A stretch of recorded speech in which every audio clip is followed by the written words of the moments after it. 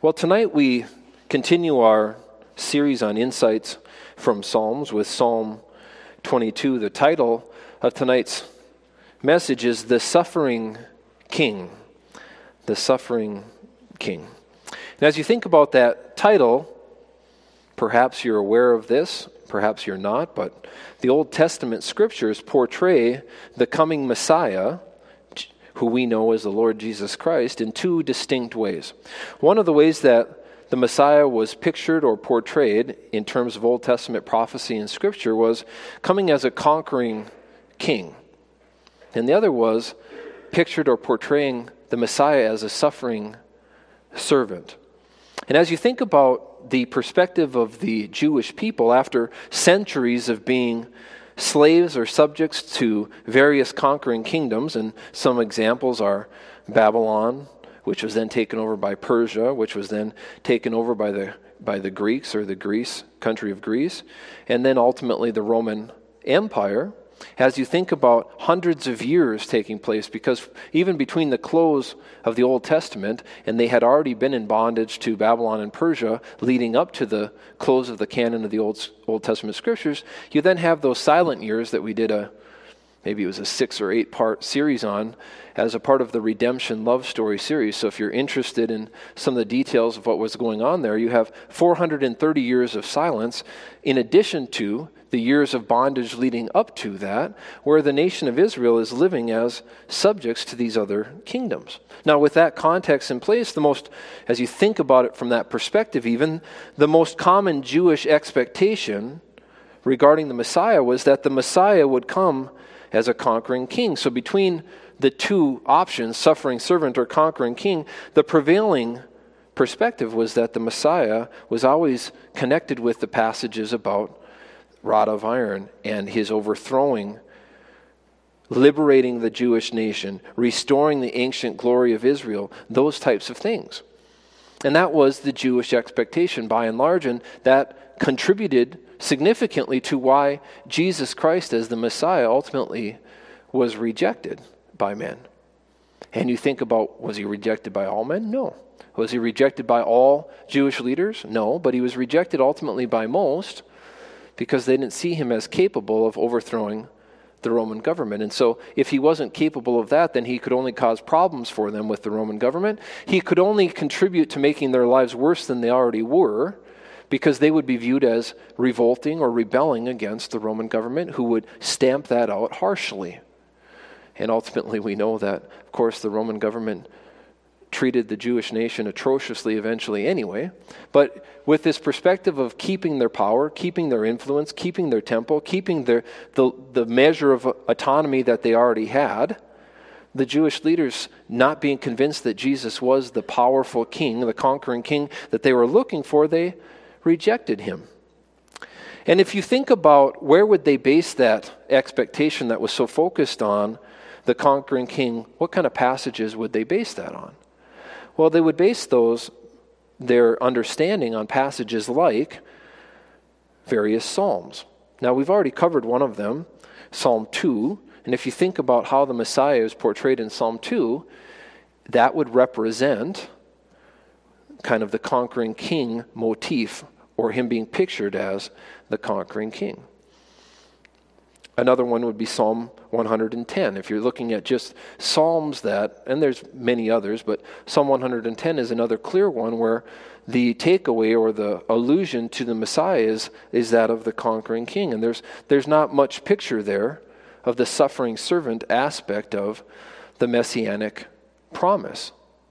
And so that's where the Jewish nation was coming from. But fixating on the conquering while ignoring the suffering is ultimately a form of confirmation bias on the part of the Jewish nation. It would be true even as we look at Old Testament scriptures to see it with that bias where you're seeking out, you're seeing and hearing what you want to see and hear as you are looking at or listening to or taking in the text of Scripture.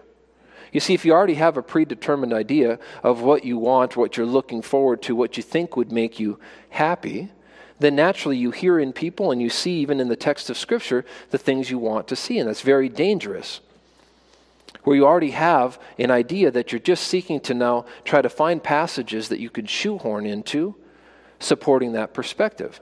And that's why when we look at the Bible, we do try to look at it in context. We try to look at it in whole books even very often, so that the context cannot be twisted. The context will be there because you'll be reading the letter as it was originally written in its entirety, and it'll be much harder to twist Scripture to your own predetermined or preconceived notions if you're studying the Bible that way. That's why even in reading the Bible, there's some value to understanding that there is a story here that God is presenting himself. He's even in terms of revelation, it's called progressive revelation. God starts with a little, and he adds to it with what? Line upon line, precept upon precept. As you see the narrative of the Bible unfold, God reveals more and more about himself, about his plan. You can see the storyline move forward, ultimately climaxing where? Well, in the person and work of Jesus Christ. Then, as far as it relates to the establishment of the dispensation of grace, the church age that we now live in, fulfilling or revealing even more about God's plan as it relates to that period or that time frame in human history.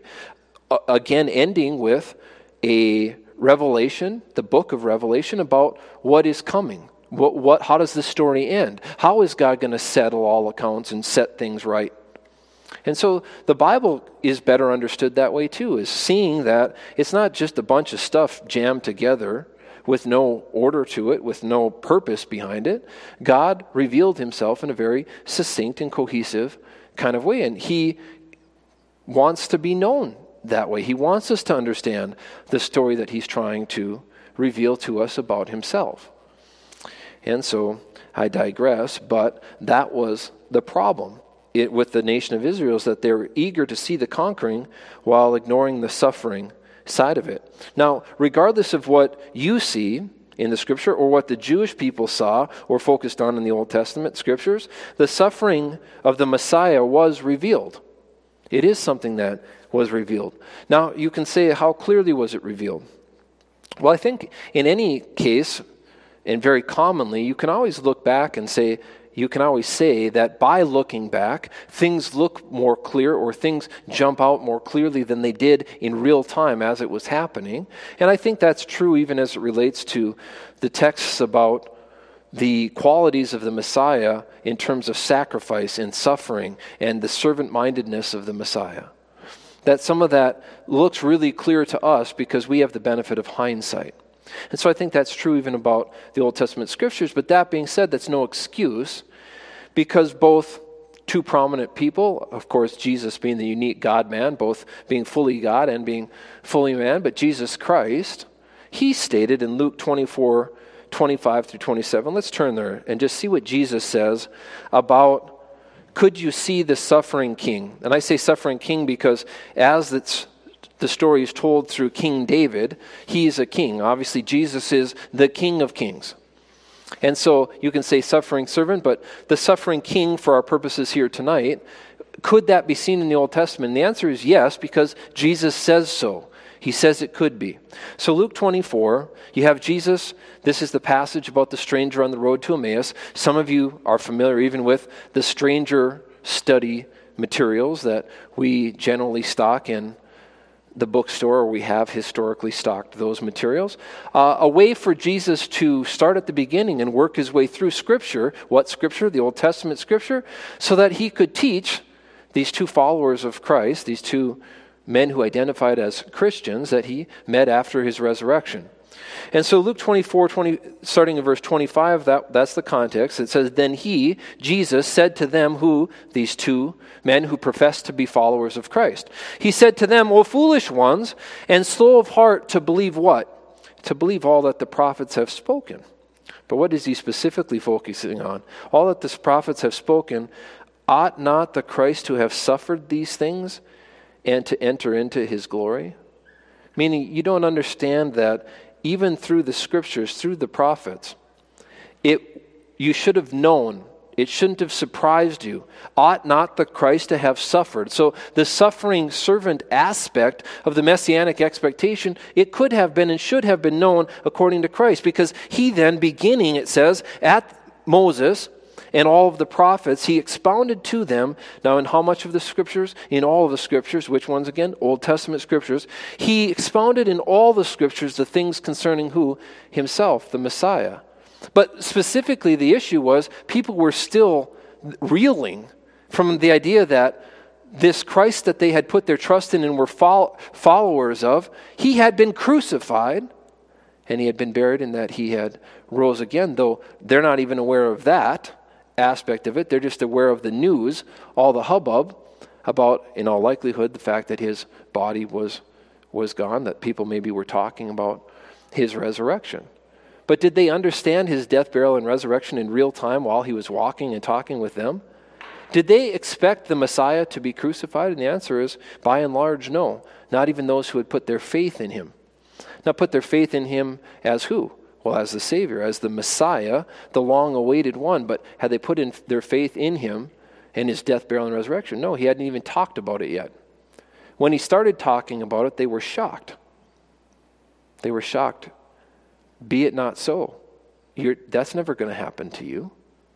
And so it's an interesting period in history of men and women of faith, that transitionary period between the Savior's here, the kingdom's being offered, but yet at the same time, Christ knows how it's all going to turn out, and that in fact, at the first advent, Christ is going to be the suffering servant. He'll return at a second advent as the conquering king. They both could be true at the same time. And so, in any event, Jesus says, you could have known this. It was prophesied. You could find it in the Old Testament scriptures. I'd love to know exactly which passages he highlighted. Perhaps he just highlighted all the symbolism about how an innocent would have to take the place of the guilty, how the Messiah ultimately would be the Savior, the one who would be in a position to deal not only with the situation of the nation of Israel, but with man's sinfulness, the problem that man had with sin, and how sin was estranging them from God and his holiness, and how God was the only one who could undertake to make a way for the one who was hopeless apart from him, the one who could never do anything to resolve the debt of his sin apart from God providing a substitute, an innocent, to take the place of him, each individual man or woman, the guilty. But yet, so I'm not sure which passages it was exactly. It may have been about the Passover blood. It may have been about Cain and Abel. It may have been about Adam and Eve with the skins being taken off an innocent lamb animal to cover them. It doesn't say exactly the details there, but obviously an innocent died in the place of the guilty for them to be covered by the death of another on their behalf. And then on and on and on you could go about the symbolism, whether it's the door, one door to the ark, the door that was open and closed by Noah, and many, many more passages you could go to. And perhaps those are the ones that Jesus went to. Now turn to Acts chapter 17. I want to show you that by volume anyway, the most significant writer of the New Testament, again, inspired by the Holy Spirit. God ultimately is the author of Scripture, but the Apostle Paul, Acts 17, 2-3, let's see what he has to say about this idea that the suffering king, the suffering Savior, can be found in the Old Testament Scriptures. Now, of course, this all leads up to the idea that Psalm 22 that we're going to look at tonight is one of the most profound prophecies as it relates to a messianic prophecy. And this is just one passage he might have gone to, just like Jesus might have gone to this passage. But Acts 17, verse 2, then Paul, as his custom was, went into them and for 3 Sabbaths reasoned with them from the Scriptures. Now, who is he reasoning to? Well, Jewish individuals about the Old Testament Scriptures. Now, he explained and he demonstrated that the Christ, now catch this, had to suffer and rise again from the dead. The Christ had to suffer and rise again from the dead. And saying, this Jesus whom I preach to you is the Messiah. That's what the word Christ means, the Messiah, the Savior. the takeaway there, if God doesn't lie or ever stutter when he speaks, is that the Old Testament scriptures, by reasoning through them, you could have seen that there had to be a suffering king. It couldn't just be a conquering king. It had to be a suffering servant, a suffering king. And it's just kind of a little bit of a build-up, because next to Isaiah 52, verse 13 through Isaiah 53, verse 12, Psalm 22 represents one of the most obvious Old Testament prophetic allusions to what Jesus Christ would ultimately experience as the suffering servant or the suffering king. And so that was a little bit of a long-winded explanation for Psalm 22 here, but that's what makes Psalm 22 so unique, is that there aren't a tremendous number of passages you could go to where you can see the suffering of Christ really clearly. And this is one of them. So I wanted to take a little bit of time with that. Now, in terms of background, Psalm 22, of course, I've already said this, it's known as a messianic psalm. Why? Because there's all of this allusion and prophecy relating to the Christ found in Psalm 22, to Jesus Christ. And although some disagree, this psalm is prophetic, in my opinion, and it's fairly obvious that it's prophetic. But believe it or not, there's a whole branch, if you will, of people who think this is only literally talking about David and it's not prophetic about Christ, which I don't really know how you could take that position, and I'll give you at least 3 reasons here. One is that Matthew and John tell us that the casting of lots for Jesus' garments took place for this reason, that it might be fulfilled, which was spoken by the prophet. Now they then quote, though, verse 18 of Psalm 22. So suggesting that David, the author of Psalms, was operating in the role or capacity of a prophet when he wrote these words.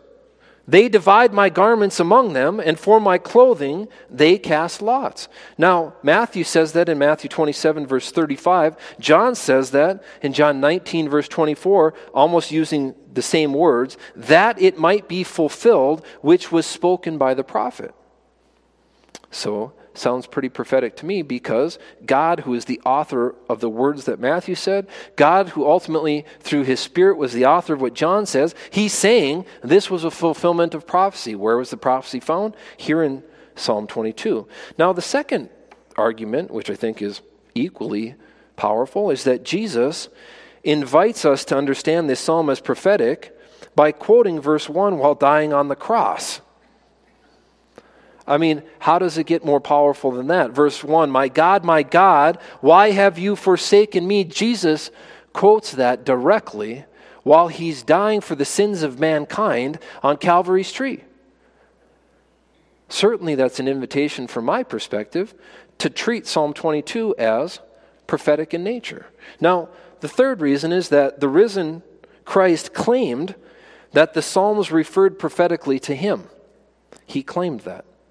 And I don't know if you're still in Luke 24, but if you're not, no big deal. I'll read it to you. But if you went a little bit further in that passage where we had looked at verses 25 through 27, but if you went to verse 44, this is the same conversation.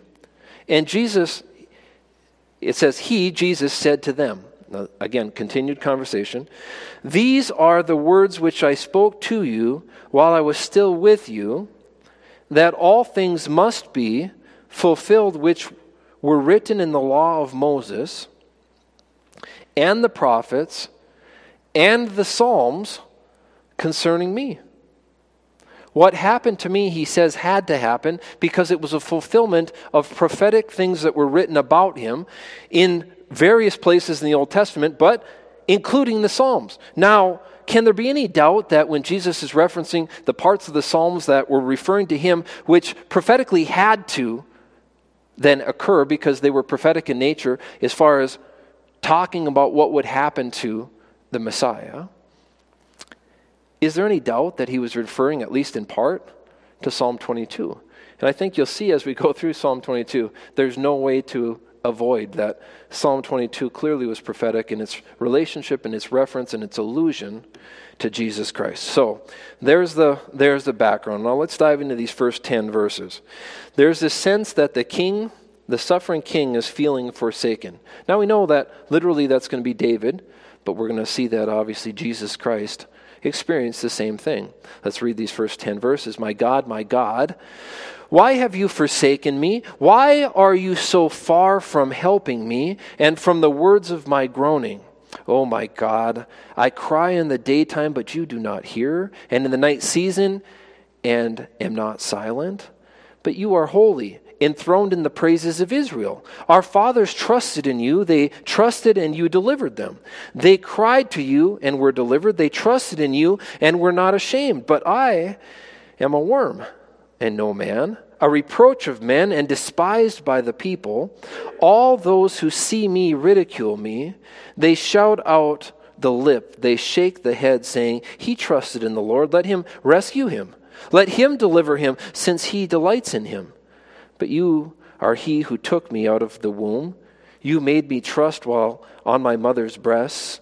I was cast upon you from birth, from my mother's womb. You have been my God. Now there's a lot there. There's about 1/3 of the psalm right there. We'll dive into it a little bit more here, but there's this sense that the king is feeling forsaken. Now, of course, the primary context, as I said, is actual suffering that David is experiencing. But the secondary takeaway is the prophetic allusion to Christ's first coming.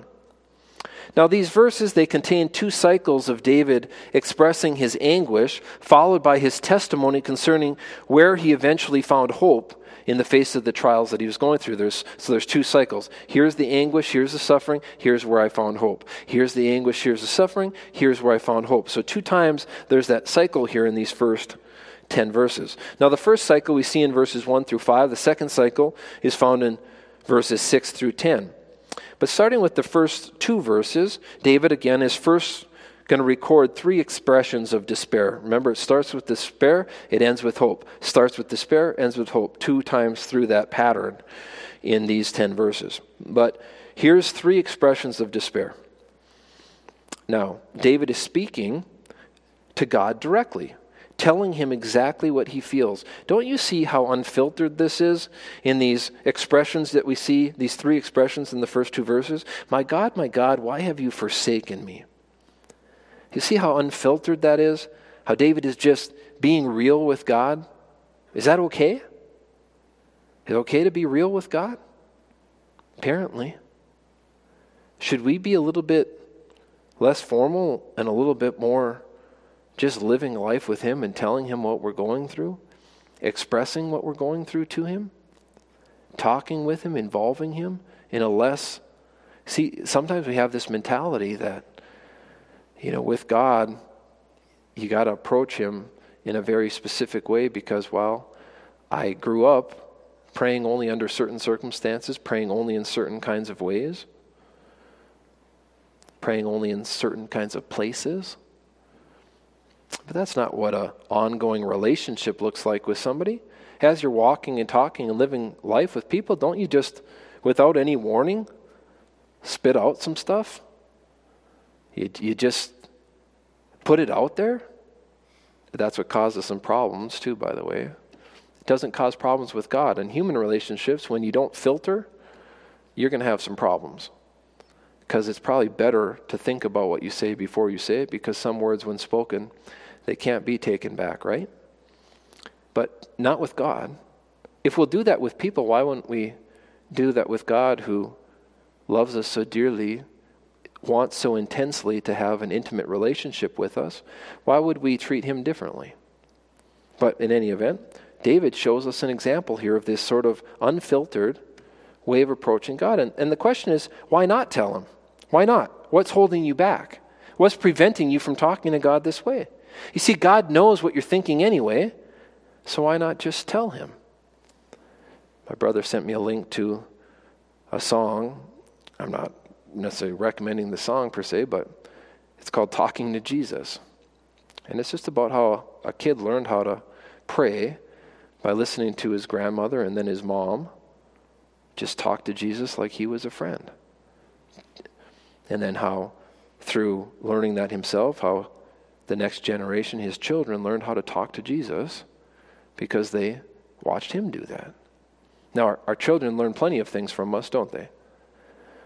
And in fairness, many of them are not helpful to them.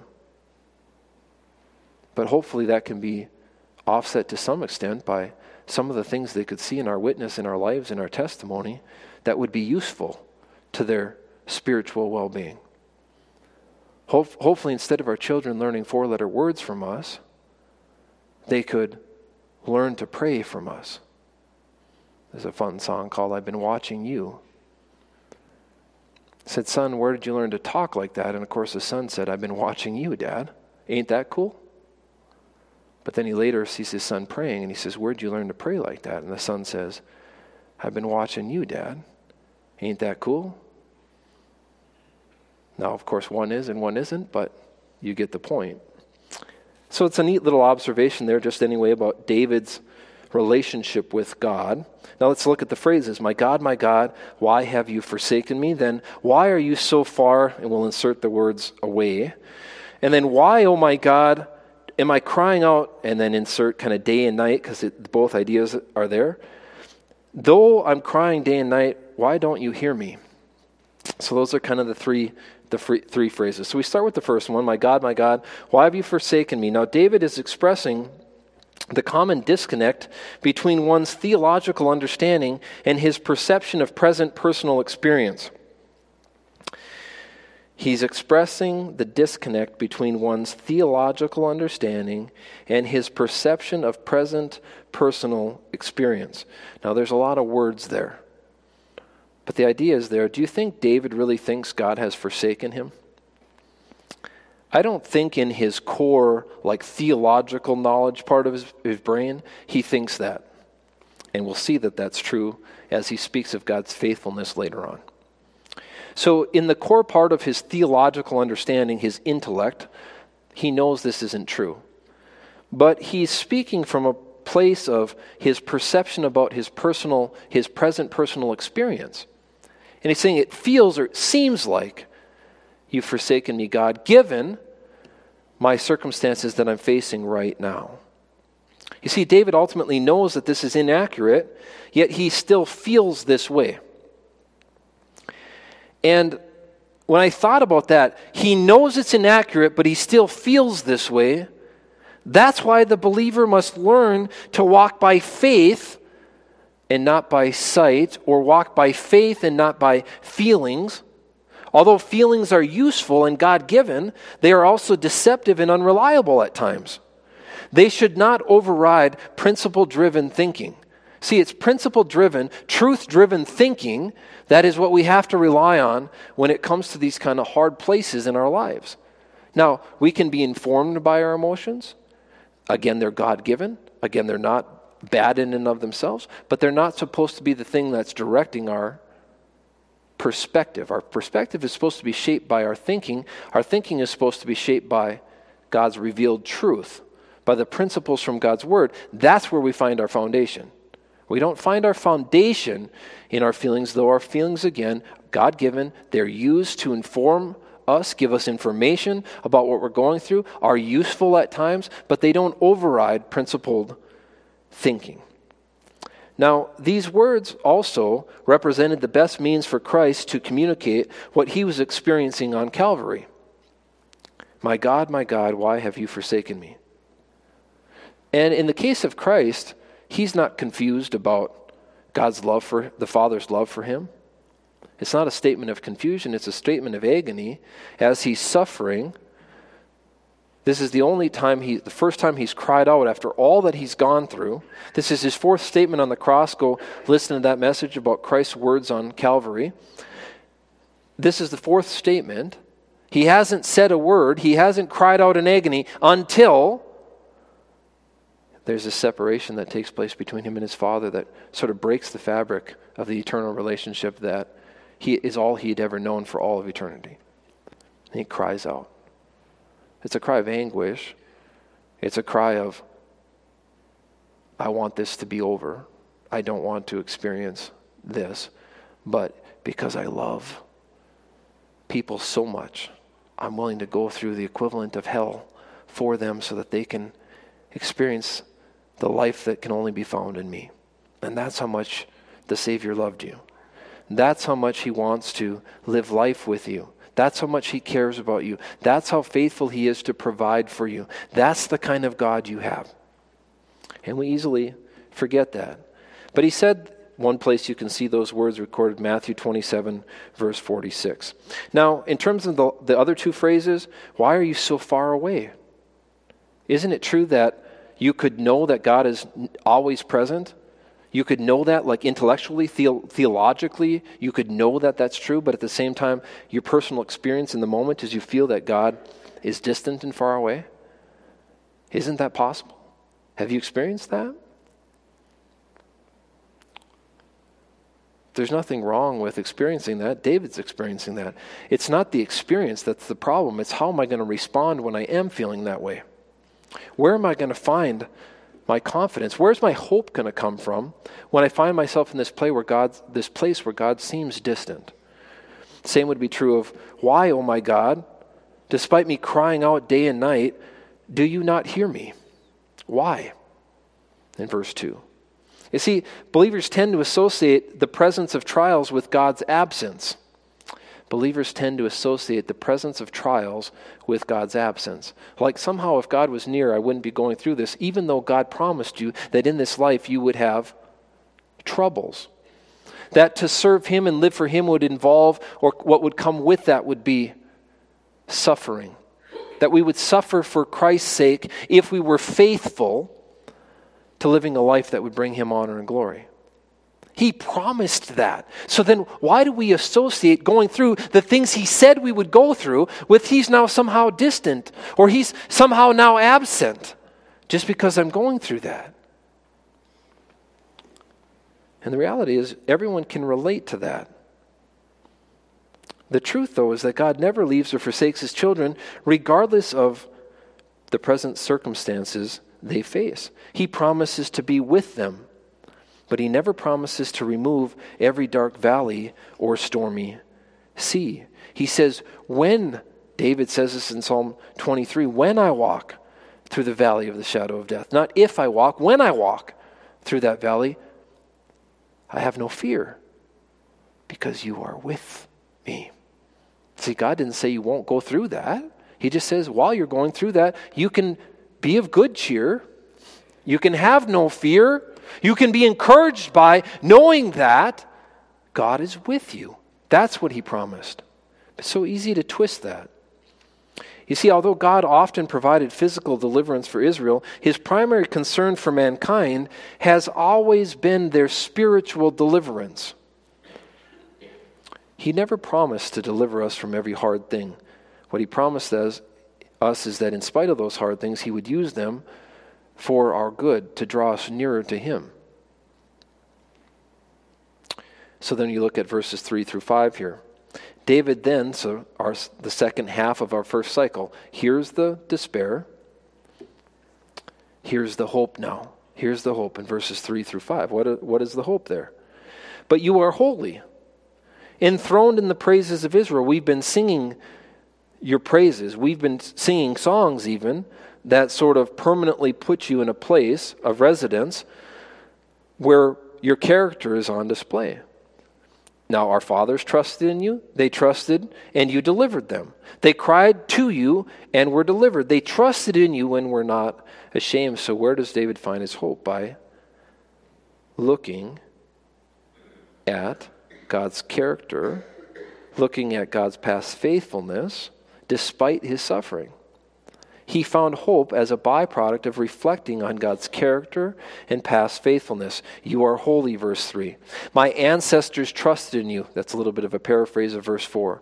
You delivered them, verse 4. You answered them. Again, I'm paraphrasing verse 5. You never let them down. Another paraphrase of verse 5. They trusted in you and were not ashamed. What does that mean? They weren't ashamed because you didn't fail them. You never let them down. So they were not ashamed.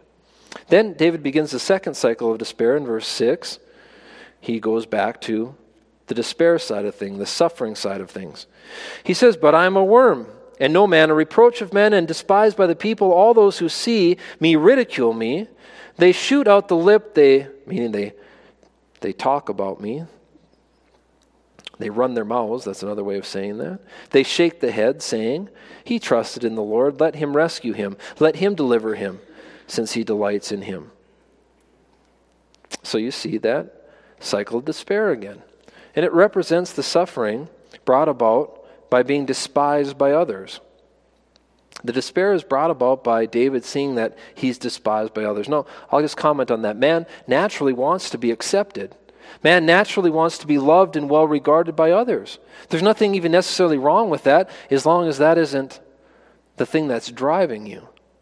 You know, if you're lusting after the approval of men, it's going to cause you all kinds of problems because God says, find your value, find your worth in my view of you.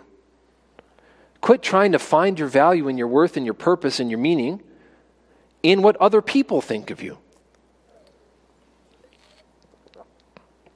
That can be a real problem.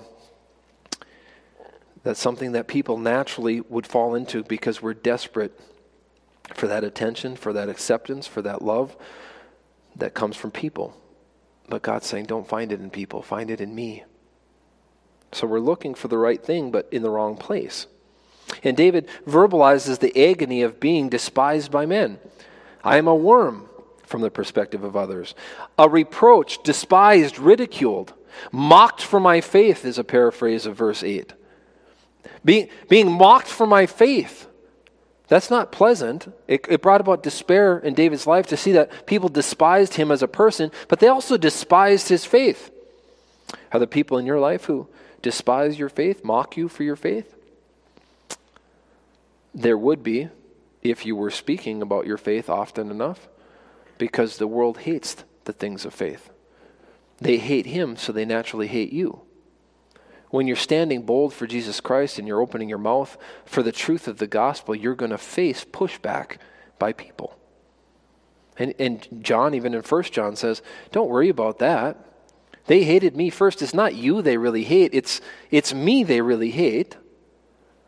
But we're promised that that will be man's natural response to the truth of God's word, specifically the gospel message, the message of hope, the message of salvation. But there's no denying the difficulty associated with being treated this way. There's no denying that it's hard to have people think badly of you, especially people you care about their opinion. It's no fun to be despised of men. And every person experiences some measure of that. There's no one who is immune from it. It's a universally relatable problem. But yet the hope is going to be found, we'll see again in this cycle, it's going to be found in Christ. It's going to be found in the case of David in his relationship, the faithfulness of God, the character of God. But this treatment that people are so averse to, by natural that you would be, it's no fun, but this mistreatment that people are so averse to, consider how Christ endured similar treatment. Now, if you think about Isaiah 53, verse 3, the other prominent passage about the suffering of the Messiah, it says, he is despised and rejected by men, a man of sorrows and acquainted with grief. And we hid, as it were, our faces from him, meaning he came and we hid from him. He was despised and we did not esteem him. Now, Isaiah is writing, of course, to the nation of Israel, and that was the reaction and the response, by and large, especially of the religious leaders, civil leaders of the nation of Israel, to the coming of the Messiah. So when you think about that, can Christ relate to what you're dealing with when it comes to being despised by men? Does he know firsthand what that might be like? The answer is he did anyway, because he was a supernatural God who was all-knowing. There was nothing that he does not understand or know. But yet then in his humanity, in his unique God-man, God became man, the Messiah come to earth, the incarnation of Christ, he experienced it in the human side of things there. He experienced exactly what it is that you're struggling with and that David was struggling with. Now, David, again, he's going to describe where he finds hope. Verse 9, but you are he who took me out of the womb. This idea that God knew us before we were even born. You made me trust while on my mother's breast. He's just talking about the idea that I've been associated with faith in you since I was young. I was cast upon you from birth, from my mother's womb, meaning I had parents that even pointed me in this direction of who you were, taught me about the things of you, and you have been my God. He says in verse 11, be not far from me, for trouble is near, for there is none to help. And then you would insert, because the idea is clearly there, for there is none to help besides you. That's why he's saying, be not far. There's none to help besides you. But especially I want to focus on verses 9 and 10 because that's the end of this cycle. David, of course, is using highly figurative and poetic language. We don't take this literally. But the idea there from verse 10 is, from my youth until now, you have been my God. And it made me think about various lyrics that I've heard recently. One song that I love, it's called Through All of It. It talks about this idea that I've been living life with you. It says, I have won, I have lost, I got it right sometimes, and sometimes I did not. Life's been a journey. I've seen joy, I've seen regret, but then he summarizes and he says, but you have been my God through all of it. And that's the kind of relationship that David had from a young child with God, and he had lived life with God, so he could say, you've been my God through all of it. That song Oceans that we sang as a song of the month here, one of the lines in that song is, you've never failed and you won't start now. This idea of, I've seen your goodness, I've seen your faithful character. I know that you're an unfailing God, and I don't expect you to start failing now. Another song called The Goodness of God that I heard more recently in the last year. It says, in all my life you have been faithful. In all my life you have been so, so good. With every breath that I am able, I will sing of the goodness of God. And that's what David is doing here. I will sing of the goodness of God because all my life you've been faithful. That's the takeaway from verses 9 and 10. That's what he's saying. You've always been, you're the only source of help. So let me get into this section where David now talks about what it is to be the suffering king. Verse 11, we pick up through verse 18. It says, be not far from me, for trouble is near. Now he's going to talk about the trouble. There is none to help except for you, is the implication there. But what are the troubles? What is the suffering of the king? And this is literally happening to David, though he's describing it figuratively in a poetic form. Verse 12, many bulls have surrounded me. Strong bulls of Bashan have encircled me. They gape at me with their mouths like a raging and roaring lion. Sounds like there's trouble. Yeah, in life there's trouble. Verse 14, I am poured out like water, and all my bones are out of joint. As an aside, some think that may be a reference to even the crucifixion and having all your weight hanging on your arms eventually because your legs give out. In any event, my heart is like wax. It has melted within me. My strength is dried up like a potsherd, and my tongue clings to my jaws. That doesn't seem too good. You have brought me to the dust of death. For dogs have surrounded me. The congregation of the wicked has enclosed me. They pierced my hands and my feet. I can count all my bones. I'm starving. They look and stare at me. They divide my garments among them, and for my clothing they cast lots. See, David now goes into this greater detail about the suffering that he faces. And he summarizes the difficulty he faces with the recognition that God's presence and provision is the key to overcoming his trials. I love that he starts with verse 11 where he's saying, there is no hope apart from you. You're the only help in time of trouble, so stay near to me, Lord. He starts with that, and then he goes into verses 12 through 18, all of these descriptions of this trouble that he's facing in his life. You see, verse 12 through 13 summarized is just the enemies are fierce. Sounds like fierce enemies when he talks about these bulls and how they're like raging and roaring lions.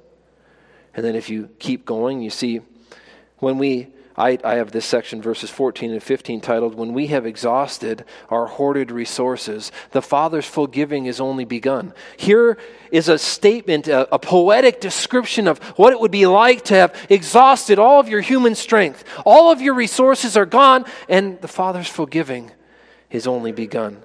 But talk about a description of being exhausted. The resources are spent, the human resources. The Heavenly Father, though He uses life's trials to get us to this place. See, the idea here is I've got nothing left. I'm desperate. I've lost all hope. And for what purpose? What does God want the climax of that line of thinking to be? I need you, Lord. That's the idea that David is driving at. When I can say I've got nothing left, I'm desperate, I've lost all hope, then I need you. And it's so powerful because God uses absolute helplessness to reveal your need for dependence on Him alone. It takes desperation to get us there. It takes helplessness and hopelessness to get us there. Now, does God want us to make all of the choices that get us there? Not necessarily, but He wants to use that place of despair and desperation. He wants to use that to get our eyes on Him, to teach us and instruct us in His ways, that apart from me, you can do nothing. You're hopeless without me. You need me. Every hour you need me. Not sometimes, all of the time. Amen?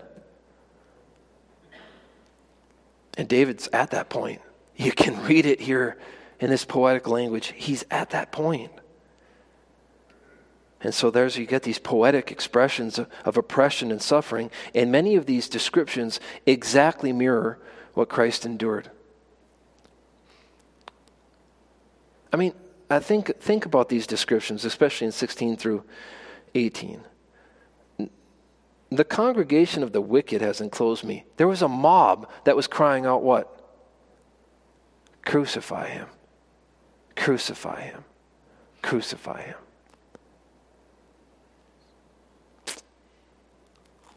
They pierced my hands and my feet. I can count all my bones. You know, as you think about what Jesus endured over the period even leading up to the cross, He probably was famished. They look and stare at me. As a serpent was lifted up in the wilderness, even so the Son of Man must be lifted up. He was lifted up in a place of prominence where the mob could stand and stare at Him, including His own mother. They divide my garments among them, and for my clothing they cast lots.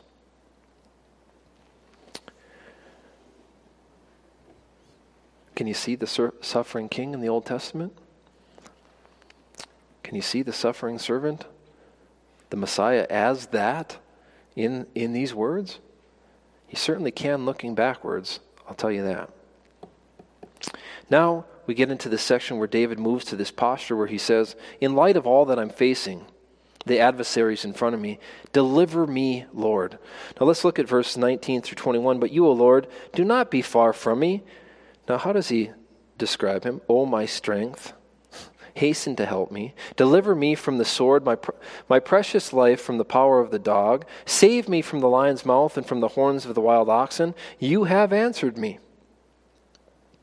So as we look at that relatively small section, as we've observed in many of David's psalms, which effectively record his prayers, he now makes a direct petition to God for rescue, aid, salvation, and deliverance. You are my strength, he says. Help me. There's an exclamation mark in my Bible. Help me. Deliver me. Save me. See each of those phrases that start those verses? You're my strength. Help me, deliver me, save me. Do you have that posture? Do you have that mentality as you respond to the troubles and trials and hardships and difficulties and circumstances and trials in your life? Is this your posture? Help me, deliver me, save me.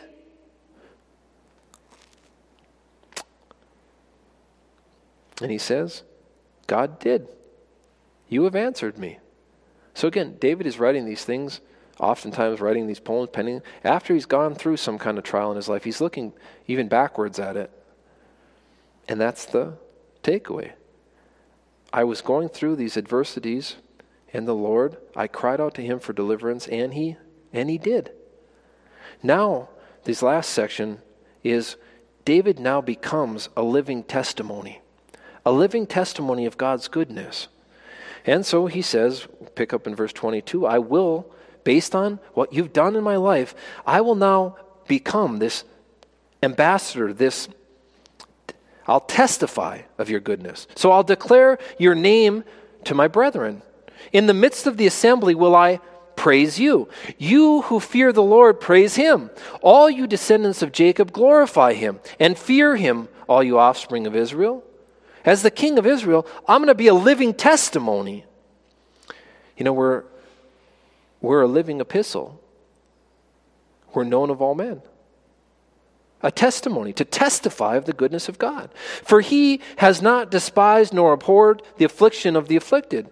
This is what I'm going to testify about. Nor has he hidden his face from him, but when he cried to him, he's talking about his own testimony here, God heard him. That's what I'm going to testify to. And what effect will that have? My praise shall be of you in the great assembly. I will pay my vows before those who hear him. But the poor shall eat and be satisfied. Those who seek him will praise the Lord. Let your heart live forever. All the ends of the world shall remember. There's one byproduct. They'll remember and turn to the Lord.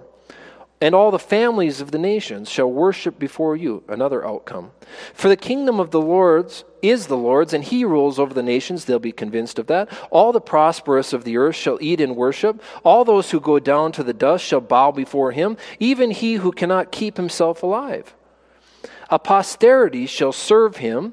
It will be recounted of the Lord to the next generation. They will come and declare his righteousness to a people who will be born, yet future, that he has done this.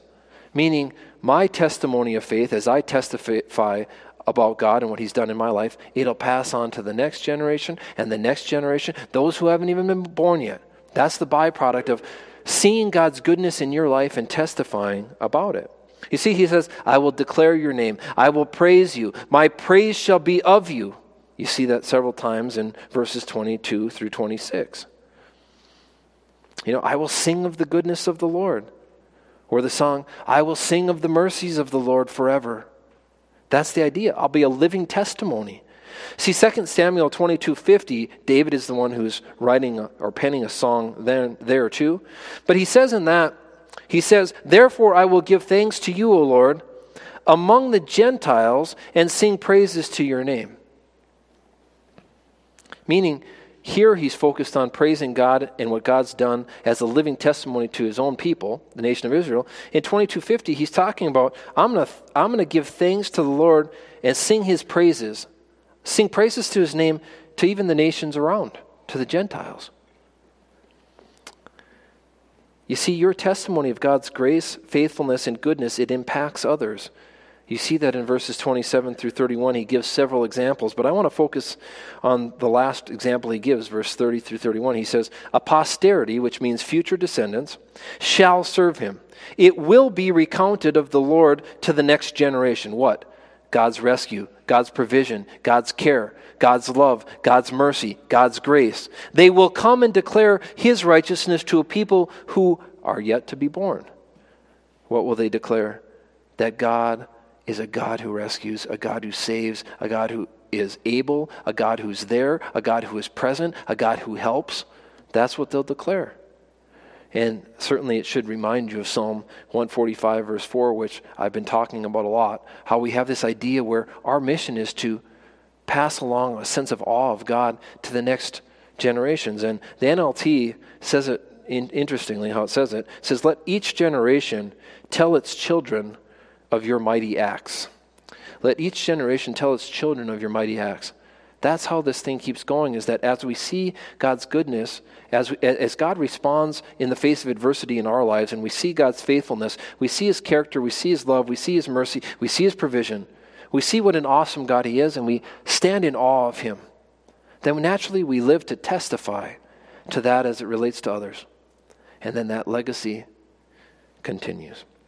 So the suffering king. This psalm is special because it teaches future generations through David's example and also retells the future suffering, also foretells the future suffering of the Messiah, Jesus Christ. So it's special in that sense that there's two very specific things happening at the same time. One, you have this foreshadowing, foretelling, prophecy about Christ, but at the same time, it's special because it's David's way of showing how his relationship with God led to his testimony about God, led to future generations coming to know about the truth of God. What an encouraging reminder of how suffering and affliction should be navigated, how you should work your way through that. Your fellow believers can relate more closely than you would imagine to what you're going through, because it should also encourage you to hear about this in David's life. It should encourage you to consider that your trials are not unique to man. Your trials are different, perhaps, or unique to you, but the trials themselves are not unique. David went through them. Every person in Scripture went through them. Every person in this church is going through them. So because of that, that's actually encouraging, because you think about other people can relate, probably more than I would give them credit for. And your Savior completely understands what you're going through. He can relate. He endured that suffering too. So then you think, what will my response be to all that? To cry out to Him? To turn to Him? To run to Him? To cling to Him for help with whatever it is that you're going through? I hope that's the takeaway, that you would take this and you would say, I need to cry out to Him, turn to Him, run to Him, and cling to Him for help in my time of need, because He's the only one who can help.